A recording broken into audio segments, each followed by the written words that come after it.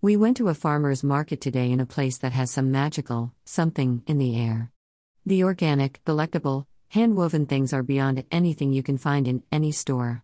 In an age of shipping containers stuck, and big box stores paving paradise to put up parking lots, it's time to get back to buying from local artisan makers. While there, my son, who is a very quiet person, and a classic introvert, said, "Look at that kid's eyes." We had already passed the child, so I didn't see them. He followed up with, "That kid had extraordinary eyes." He's an artist, so would notice features. His current art class has him noticing the nuances of the human face. On our way back around, he spotted the child again, pointing her out to the lot of us. The kid was 30 feet away, but we collectively said, "Whoa."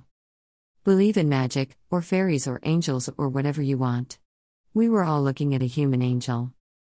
The tiny human had wild curly blonde hair, pale blue eyes with a hint of something that was hard to pinpoint.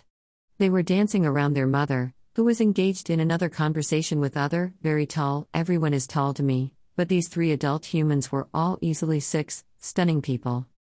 The child plucked an apple from their mother's bag, dropping it on the ground. It rolled to the man selling honey.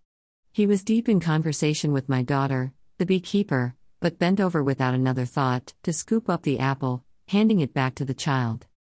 The stargazing eyes looked around again, in their own world, as they spun in a circle, one hand up in the air, drawing a spell or cloud, but I was smitten with the moment, while looking back toward the beekeeper. They dropped the apple again, then looked right at us. I chased after it as it rolled to the curb. In tandem my thoughts were, this tiny human wants to be seen and, this tiny human should not eat this now, dirty apple. But that was not my advice to give to the mother. I say they because I am still not sure if the little one, around 5 or 6, was a specific gender. Maybe a little girl, but then, maybe not. Do angels have genders? I don't think so. The beautiful mother came over to retrieve the apple.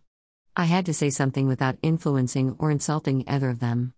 I think I said, "You have a magical starseed fairy there, you know. A truly special child." She so casually replied with, "Yes. I know." That I knew that she knew and she knew that we knew. She complimented my scarf, claiming that when the child was a baby, her husband had made one exactly like it for the baby to be swaddled in.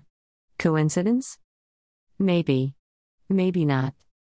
I am not a fan of making comments to children about how they come across to adults. It's their body, and not my business to say anything. When my own children were little, it was uncomfortable when adults said anything. These things take on a life of their own in the developing minds of children. What if people told the curly-headed cherub that they were magical all the time? What if that kid was raised in an organized religion that is offended by such statements? I smiled at them with a "have a beautiful day" as we all ended the conversation. My kids were surprised I said anything. I'm not that social. Not anymore. I used to be. Life and trauma kicked the shit out of me, so now? I'm pretty quiet. All of my own children are uniquely themselves. Each one has unique talents and gifts. Each is so very much alike, yet so very different from the next. This child, though.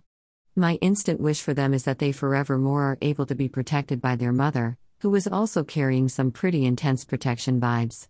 I wonder if people looked at my kids when they were young, but didn't say anything. I know from first-hand mom experience that everyone these days wants to find fault in our starseed children. They criticize their learning style, or clothes, or how they do their hair. All shit that just doesn't matter compared to discovering their inner gifts. I could write volumes about learning styles, education, and how we are missing out on fostering curiosity in our children as they grow, but that would be a full-length novel. For now, just know that when people talk about this new generation of children, there are star seeds among them that were sent to us to help the humans get back on track. This little curly blonde-haired wild child will make their mark on the world. They made their mark on us. In peace and believing in angels among us. See, at Happiness Noir at Ink Honey Pub at K. R.N. Henry Miller.